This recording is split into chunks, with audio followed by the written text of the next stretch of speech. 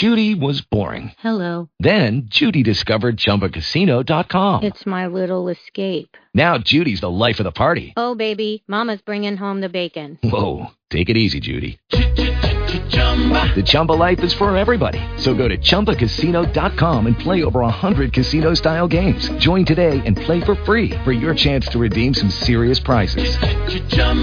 ChumbaCasino.com. No purchase necessary. Void where prohibited by law. 18 plus terms and conditions apply. See website for details. Blog Talk Radio.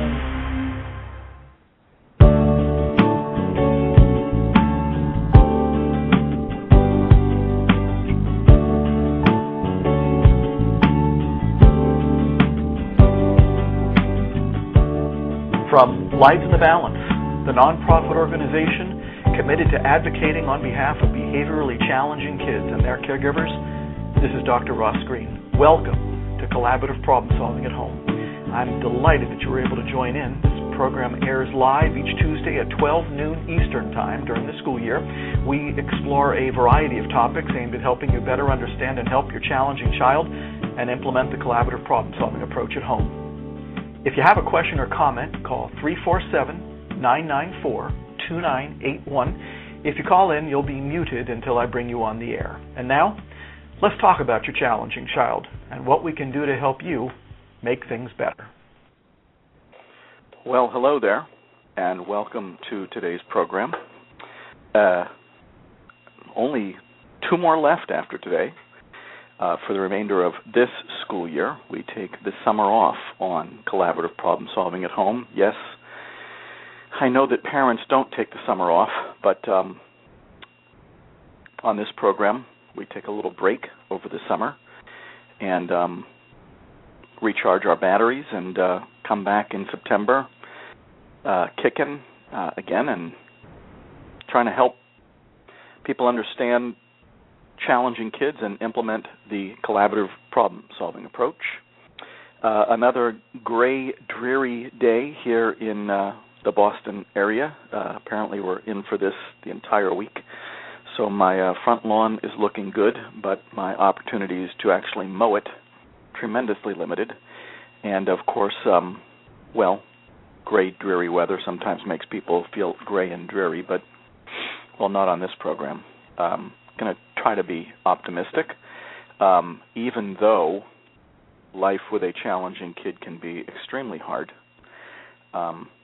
Good to be optimistic, good to be hopeful, even though that's hard to pull off sometimes, but hopefully this program can help a little. That's why Lives in the Balance sponsors this program, to provide hope, knowledge, support. So, as always, these are your 45 minutes. We've been getting quite a few callers over the past several weeks, and that's fantastic. Callers always take priority on the program. If you do want to call in, once again, that number is 347-994-2981. If you have a question about your child's lagging skills, if you have a question about your child's unsolved problems, if you have any questions at all about how to do Plan B, if you're running into trouble using it, this is the time to call in. This is your time. If you're not the calling in type, as always, you can send me a question electronically through the contact form on the Lives in the Balance website. And that website is, once again, www.liveswithavinthebalance.org. So what's on your mind today? No callers yet for today's program, so I am going to start with some email. We have been neglecting the email lately just because we've had so many callers, and callers is a good thing, email is a good thing, but here we go. Here's one. Dr. Green, I have read, watched, reread, rewatched everything on the Lives in the Balance website. I have a challenging 16-year-old daughter, said to be ODD, according to our counselor. Once again, ODD stands for Oppositional Defiant Disorder. Once upon a time, I thought I was a good parent, thought I was doing a good job raising two girls by myself, teaching morals, values, right and wrong, expectations, consequences, etc. Thought I was doing it all fairly well. I'm wrong. My 16-year-old is beyond my capacity of knowledge. I am lost. I feel completely, utterly like I have failed. Everything I thought were good things to teach children as they grow up have been thrown out the window. I don't know what to do. Counseling is not giving me the options I need to learn to be a better parent, to ultimately help my daughter, to ultimately teach her the skills she needs to learn to deal with life. Help. Thank you for your email. Maybe the things you've been teaching your daughter weren't so bad. No downside to teaching kids about morals or values or right and wrong or expectations. The question is, what's getting in the way of your daughter being able to either abide by or live by the morals, values, teachings about right from wrong, and expectations that you've provided? Now, I'm a predictable guy. I usually head straight for lagging skills and unsolved problems when it comes to trying to understand why a child isn't meeting our expectations, isn't living by our morals and values. Now, I don't have enough detail on what it is exactly that your 16-year-old is doing that violates what you've been teaching. I totally empathize with your feelings that you have failed. I'm just not so sure that the things you thought were good things to teach children as they grow up have necessarily been thrown out the window.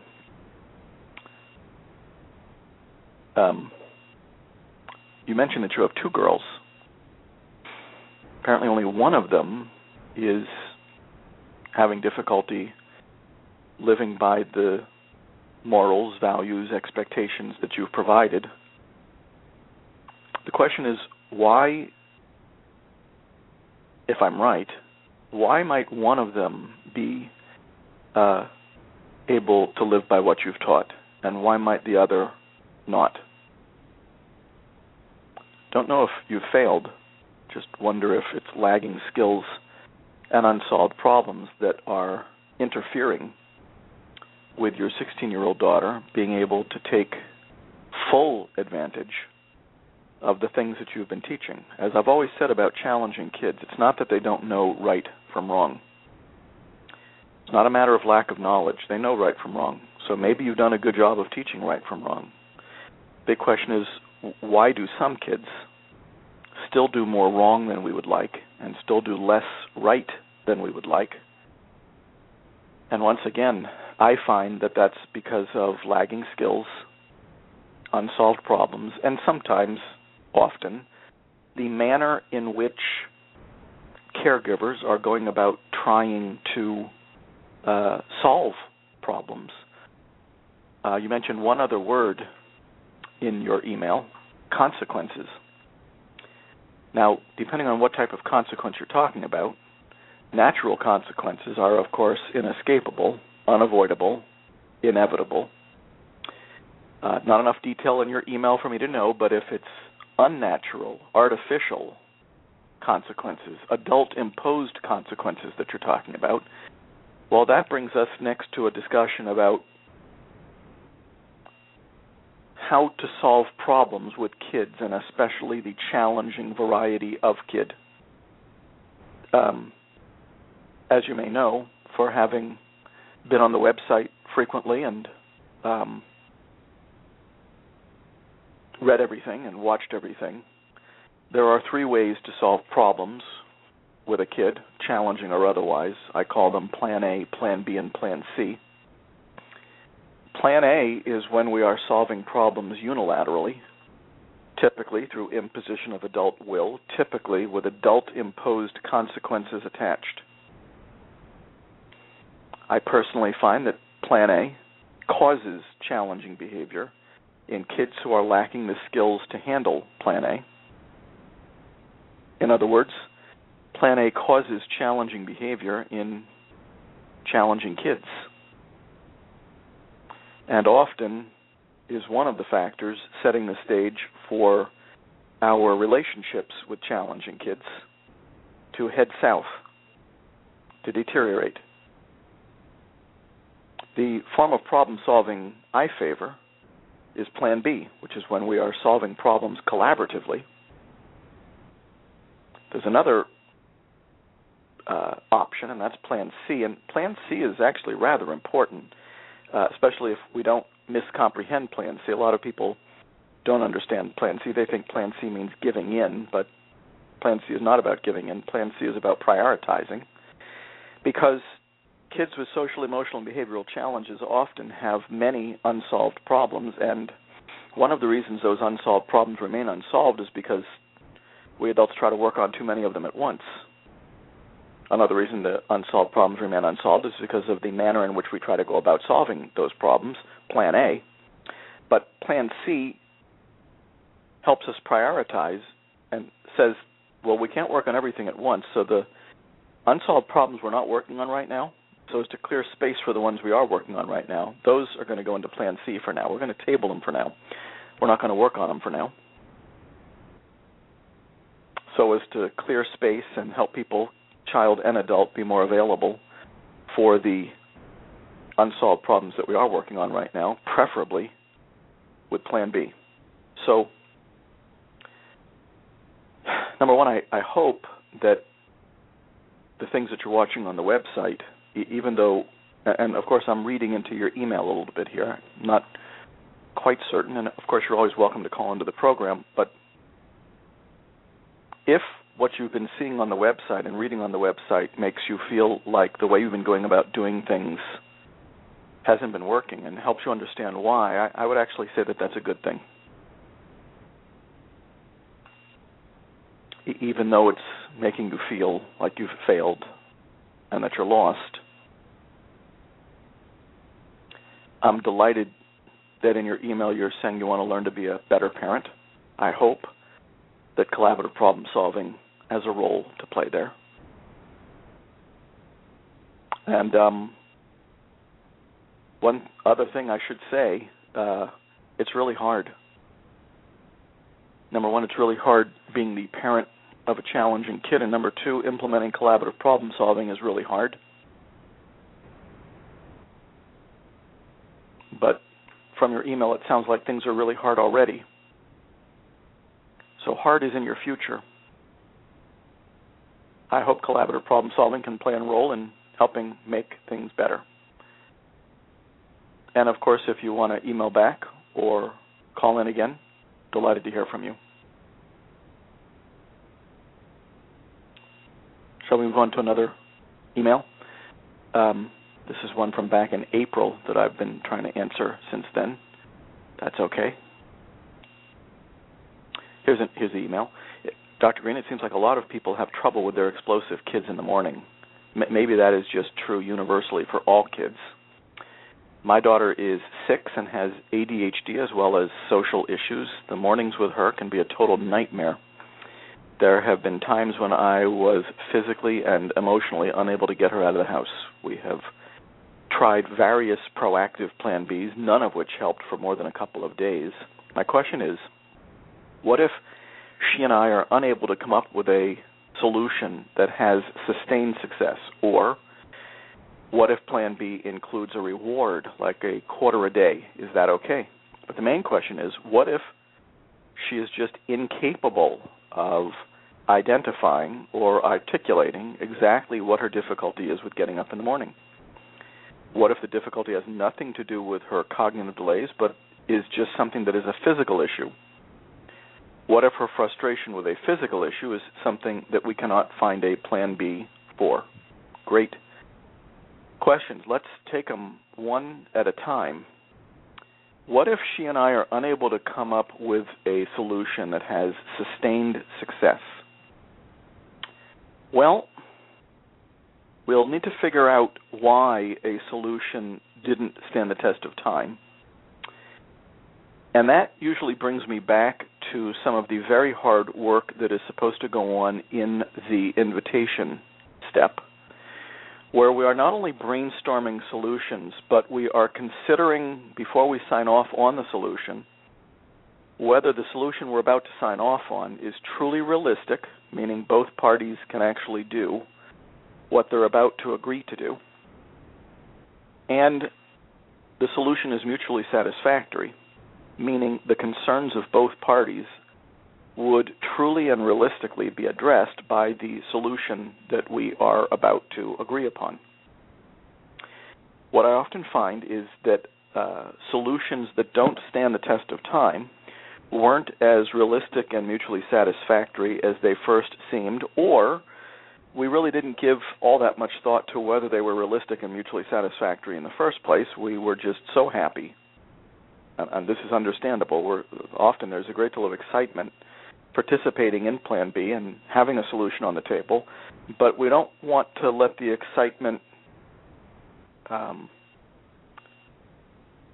us to agree to a solution that isn't realistic and mutually satisfactory. So we don't want to sign off on a solution just because we have a solution on the table. We want to give it more thought before we sign off on it. So if you ask me what's the main reason I see that solutions don't stand the test of time, that's the answer. It wasn't as realistic and mutually satisfactory as we thought it was. Now, some other questions, and I'm going to skip around here a little bit just to tie the questions in. What if she's just incapable of articulating or identifying what her difficulty is with getting up in the morning? Well, good point. She may not know, and this is the interesting thing. We don't want to move into solutions until we feel we have some sense of your daughter's concern or perspective on the table as it relates to getting up in the morning. And my usual recommendation, in other words, it's also possible, and this is another reason that sometimes solutions don't stand the test of time. Sometimes solutions don't stand the test of time because the concerns that we were addressing weren't clear enough. We didn't understand the concerns of the two parties well enough to actually come up with a solution. So we're not hell-bent on coming up with a solution. We're hell-bent on making sure that we have two very clear sets of concerns on the table before we start thinking about solutions. If your daughter isn't able to identify and articulate what her concerns are, feel free to do some educated guessing or some hypothesis testing and see if at the very least she can endorse something that you're proposing. I always caution in the empathy step against being a genius, but not being a genius means not assuming that you know what a child's concern or perspective is, but it doesn't mean that you're not allowed to guess, especially if the child isn't able to identify or articulate the concerns on their own. All right, so now some more not interesting, these are all interesting, some questions that I'm having a little bit harder time answering. What if the difficulty has nothing to do with her cognitive delays, but is just something that is a physical issue? Not sure what you mean by a physical issue. So I'd have to get more information about what it is exactly that you're referring to there. And then your next question is related to that. What if her frustration with a physical issue is something that we cannot find a solution for? Once again, not exactly, it would be easier for me to answer that question if I knew what physical issue you were referring to, so feel free to email back. And now the last question. What if Plan B, what if the solution includes some sort of a reward, like a quarter a day? Is that okay? Well, some people think I'm allergic to rewards, adult-imposed rewards and adult-imposed consequences. But I can't say that I'm allergic to them. I just want to make sure that they are worth the potential price that we pay. And what price can be paid? Well, sometimes punishment, often punishment, very reliably punishment, often sets in motion a child's worst episodes. Now, a quarter a day is not a punishment, we might say, but a quarter a day can escalate things if a child is getting upset because they're not going to get the quarter that they were anticipating today. That can also set in motion challenging episodes. So if we're going to reward or if we're going to punish, I want to make sure that we're willing to pay the price for rewarding and punishing. There's a potential price to be paid for both in the form of setting in motion a challenging episode. But then I also think about, what does a reward do?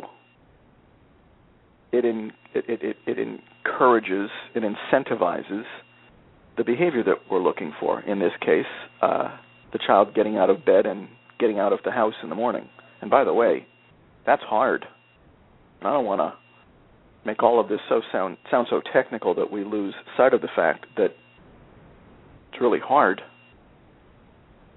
The question is, what is getting in your daughter's way? And will a quarter or any amount of money or any punishment fix it? So the hard part here isn't whether a reward or a punishment would help. The hard part is that we're still not real clear on why it is that your daughter is having trouble waking up and getting ready for school and getting out in the morning. We don't know. And here's where I get cautious, because if I don't know what's getting in a kid's way, I certainly don't want to add an intervention that could make things worse. Many of you who listen to this program know that rewards, a child's failure to achieve an anticipated reward, made things worse and didn't fix what was really getting in the child's way in the first place on a given unsolved problem. Punishment, many of you know, made things worse and didn't fix what was getting in the child's way on a given unsolved problem. I like to know what's getting in the way, and then the solutions that would make sense are usually self-evident. And I must say, I haven't heard a concern or perspective that would be fixed by a reward and punishment in a very long time, and that's why I'm very cautious about their use. Hope that makes sense. And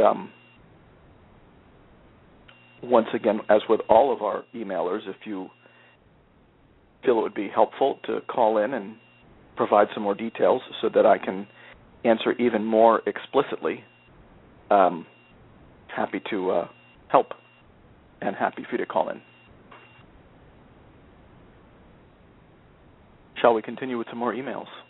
I think we will.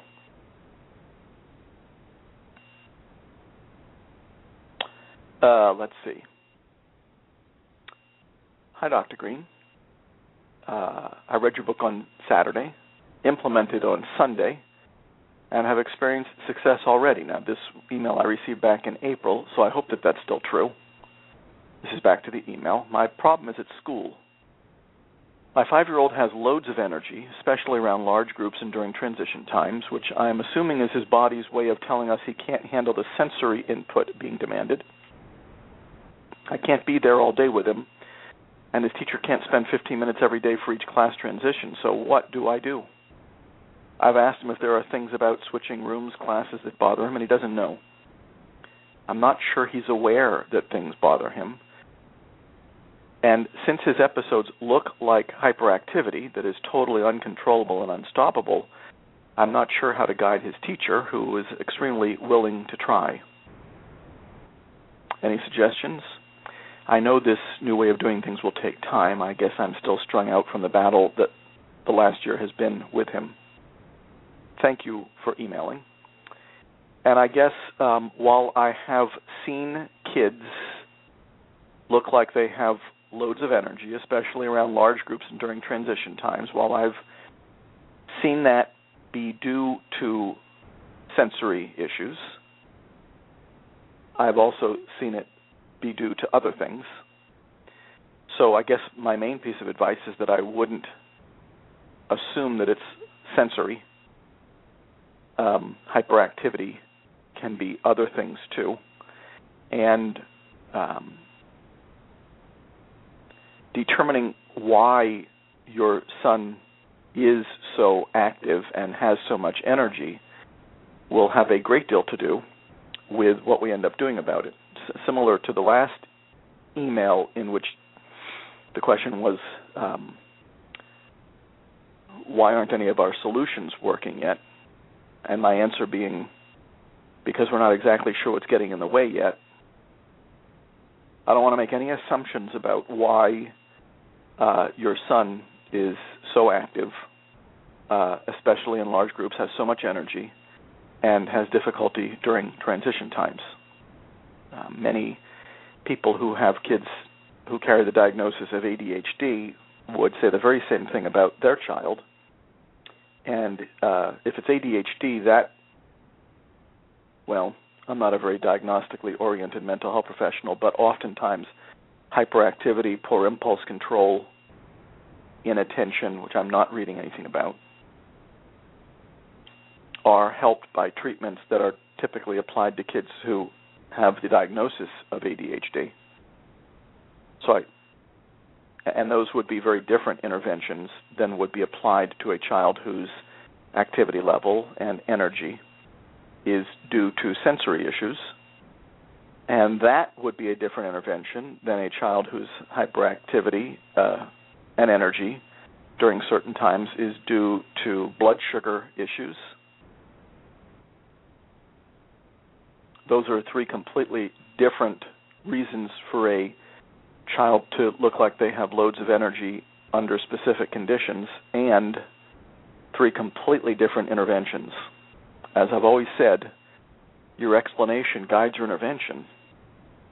How you explain a child's difficulties has a great deal to do with what we're going to do about it. And the big question is, can your child provide that information? You mentioned that he's 5. The answer is maybe yes, maybe no, but I would say that about a lot of 17-year-olds and a lot of 36-year-olds as well. Activity level, energy, is something that many kids actually don't have a great deal of insight about. Not all, many. And so I don't know if your son's going to be able to give you a ton of information about what's going on, in which case you may need someone with some expertise in kids who are energetic to give you their impression and help you figure it out.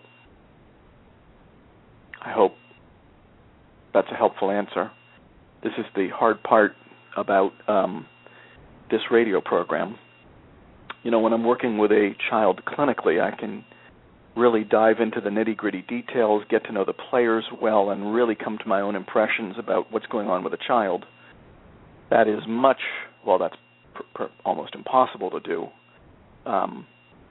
when I'm speaking publicly and hearing about a child whose difficulties I won't be able to get to know as well as I would like to, or reading an email from a parent. Obviously, we do the best we can, and I don't want to discourage emails or people calling in. It's just we can't always get to the same level of detail that we would if I was in a position to get to know a child and the situation as well as I often like. All right. Let me just scan through some of the other emails that I am thinking of answering here. All right. Hi, Dr. Green. This one was sent back in March. You can see how I've been storing these. I want to thank you for your book and the Lives in the Balance website. The Kids Do All If They Can philosophy has been transformational for me in how I approach our 7-year-old's behavior and lagging skills, and I assume unsolved problems. I'm still working on my husband, though, and there's a little wink of an eye in the email. My son has a few areas where we need to work on skills, and I'm wondering if you have any age-appropriate recommendations. One is anger management. He is prone to physically lash out at others, me, his brother, a friend, whenever he gets in trouble. Oftentimes the trouble stems from not winning or being perfect at something. Good to know. It annoys him to no end if his younger brother, 5-year-old, beats him at a game or knows something he does not.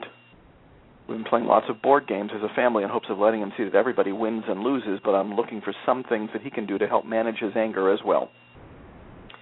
He's prone to black and white thinking, but I've been told that this is rather normal for his age. Well, I got to stop reading the email now. Yeah, I guess 7-year-olds tend to be more black and white than 10-year-olds, and 10-year-olds tend to be more black and white than 13-year-olds. But if your 7-year-old's black and white thinking is making it very hard for him to handle not winning, or handle not being perfect, or handle his younger brother beating him at a game, or knowing something that he does not, then whether black and white thinking is normal at the age of 7 or not, it's getting in the way for your son. I don't worry that much about normal. I worry about what's getting in the way for each individual child.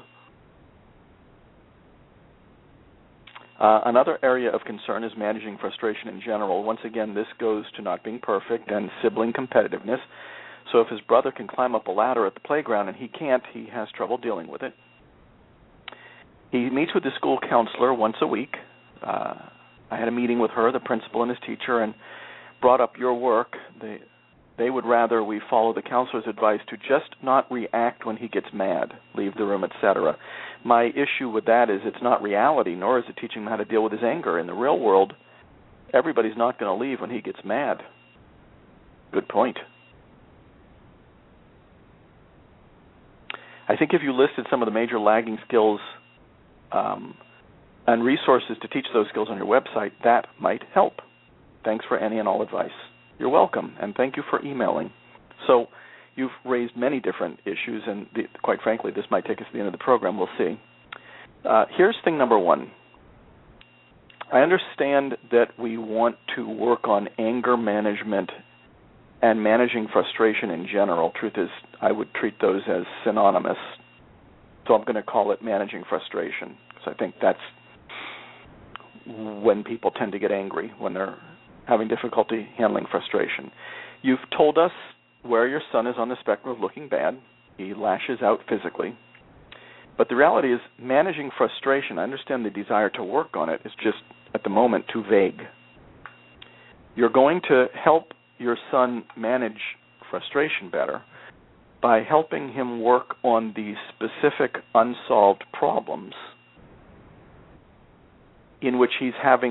over which he's having difficulty managing his frustration. So you've told us some good ones, and these we would call unsolved problems. Unsolved problems, once again, are the specific conditions in which a child is lacking the skills to deal with the demands that are being placed upon him. So, you've told us that your son is a black and white thinker. I'm going to take that ball and run with it, age appropriate or not. When he's having difficulty with not winning, I'm assuming, and I'm delighted that you've bought into the kids do all if they can philosophy, I'm assuming that he would handle winning well if he could handle winning well. If he's not handling winning well, it must be that something about handling not winning, is exceeding the skills that he has to respond adaptively to not winning. Because if he could respond to not winning well, he would respond to not winning well. Another one, when he's not perfect at something. If he could handle not being perfect at something well, he would, because kids do well if they can, and because doing well is preferable. So I'm going to assume that he doesn't have the skills to handle not being perfect at something. Otherwise, he'd be handling not being perfect at something well. Now, two other unsolved problems you've mentioned. His younger brother beating him at a game, or his younger brother knowing something that he does not. Two more unsolved problems. Now, good to know that there are specific unsolved problems in which that your son is having difficulty handling adaptively, is lacking the skills to handle adaptively. Now, your solution to that has been to play lots of board games as a family in hopes of letting him see that everybody wins and loses.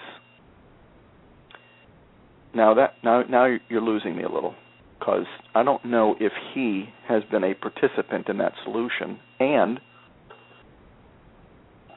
I'd want to hear about the specific concerns he has about each of those unsolved problems, one at a time. Then, whether playing lots of board games as a family would solve any of those problems would become crystal clear. I'm a little worried that playing board games as a family, lots of board games together as a family, wasn't a solution that was arrived at collaboratively, and may have been a solution that was arrived at without really having a clear sense about what your son's concerns are on each specific unsolved problem. So the main message you're getting from me here is, I got it, we want to have him handle frustration better, but helping him handle frustration better, which is a very global goal, will be accomplished by helping him solve each of the problems that are circumstances in which he's having trouble handling his frustration. In other words, I don't really have any specific way to teach handling frustration in general. All I have is ways for people to collaborate with kids on solving the specific unsolved problems that let us know he's having difficulty handling his frustration over those unsolved problems. I hope that makes good sense. Now, back to the advice that the counselor is giving. I don't have a great deal of I'm delighted for people not to react when your child gets mad. I'm delighted for adults not to cause things to escalate, delighted for adults not to throw fuel on the fire, but I agree with you. Your son's going to need more than that. I mean, he's letting us know that he's lacking the skills to handle those specific unsolved problems, not winning, not being perfect, losing at a game to his younger brother knowing something that he doesn't know. If he could handle those well, he would handle those well. Just leaving him alone, in many kids, by the way, not all. Some kids, you leave them alone, they get worse. But I'm glad that the instinct of the counselor is to not cause things to escalate. The real issue, quite frankly, is not what people are going to do in the heat of the moment when your son's already upset. The real issue is to identify these specific conditions. Once again, they're called unsolved problems in which your son is getting upset. Engage him in a collaborative process in which those problems will be solved. And then he won't be getting upset in the heat of the moment, and we adults won't have to wonder what to do in the heat of the moment. Is that going to be easy? No, it's going to be hard. Are there still going to be times when he gets upset while you're on the way there? No question about it. Are there things that could get in the way of doing Plan B well? Yes, but better to have those things get in the way proactively than emergently. To your last point, I think if you listed some of the major lagging skill areas and resources to teach those skills on your website, that might be of help. Well, now here's the thing. The lagging skills are listed on the newly revised Assessment of Lagging Skills and Unsolved Problems. You'll find that in the paperwork section of the website. But you've just heard the way I teach the vast majority of those lagging skills, not directly, indirectly, by solving problems collaboratively. Actually, not exactly sure how we would teach getting good at not winning directly. I'd go about teaching that skill, solving that problem collaboratively and proactively. I don't know how to teach the general skill of handling frustration well. I only know how to indirectly teach handling frustration well by solving the problems collaboratively and proactively that are setting in motion episodes in which your son is letting us know that he's frustrated. So I can't list resources to teach those skills because, generally speaking, I teach those skills by solving problems collaboratively, which is Plan B. I hope that helps, and I thank you for your email. We actually have time for one more. Let me scan some of these.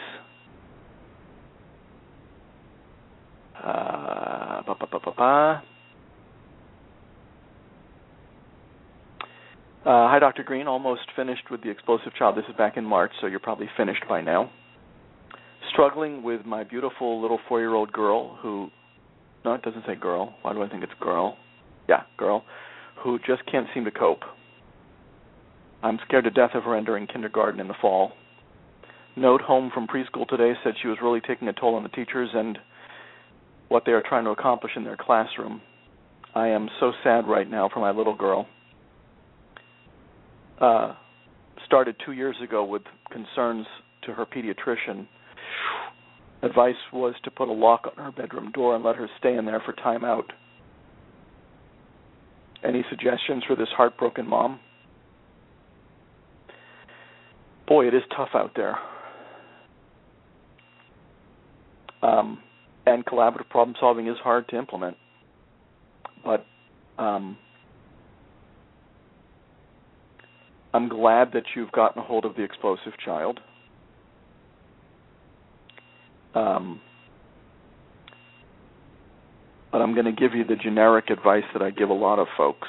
Let's see what would happen if you download the Assessment of Lagging Skills and Unsolved Problems from the Lives in the Balance website, got a good handle on your daughter's lagging skills so that you have the right lenses on, got a good handle on the highly specific unsolved problems that are reliably and predictably setting in motion challenging episodes for your daughter. Boy, these are things that putting a lock on her bedroom door won't fix. And, the fact that the teachers feel that she's taking a toll on them and that what they're trying to accomplish in the classroom, I feel bad for them too, and I feel bad for the other kids in the class, but it sounds like they may be having difficulty understanding your daughter and having the right lenses on as well and knowing what your daughter's unsolved problems are. And then give it a whirl. Try to implement, if you haven't already, collaborative problem solving. Try to do Plan B on some of the unsolved problems and see how far it gets you. And if you're finding that it's not getting you very far, one option is to email back or call into this program and see if I can help from a distance. If you need more than that, then email me back, and I'd be delighted to try to help you find someone in your area who's familiar with collaborative problem solving. Give it a whirl, though, if you haven't already. You emailed in very late March. It's now mid-May. Let's see how things are going on your own. If you need help, I'll try to get you the help you need. You know where to find me. That's what Lives in the Balance is for.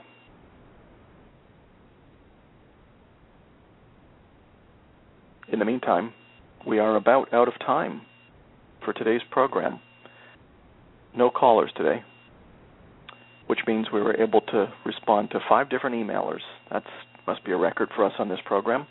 I'll try to get to all the other emails on the next program. In the meantime, have a good week. Good luck with Plan B.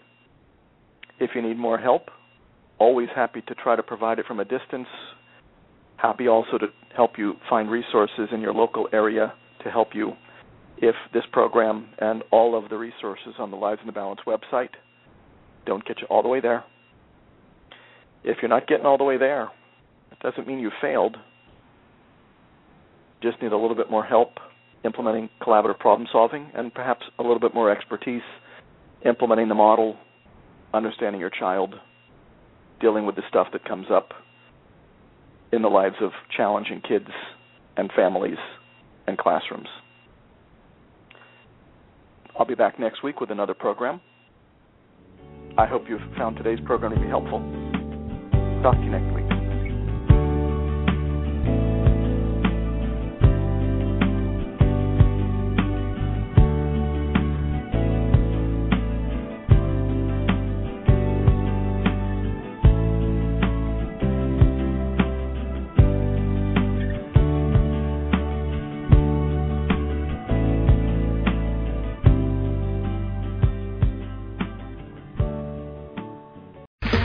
Okay, round 2. Name something that's not boring. A laundry? Ooh, a book club. Computer solitaire, huh? Ah, sorry, we were looking for Chumba Casino. That's right, ChumbaCasino.com has over 100 casino-style games. Join today and play for free for your chance to redeem some serious prizes. ChumbaCasino.com. No purchase necessary. Void where prohibited by law. 18+. Terms and conditions apply. See website for details. O'Reilly. You need parts? O'Reilly Auto Parts has parts. Need them fast? We've got fast. No matter what you need, we have thousands of professional parts people doing their part to make sure you have it. Product availability. Just one part that makes O'Reilly stand apart. The professional parts people.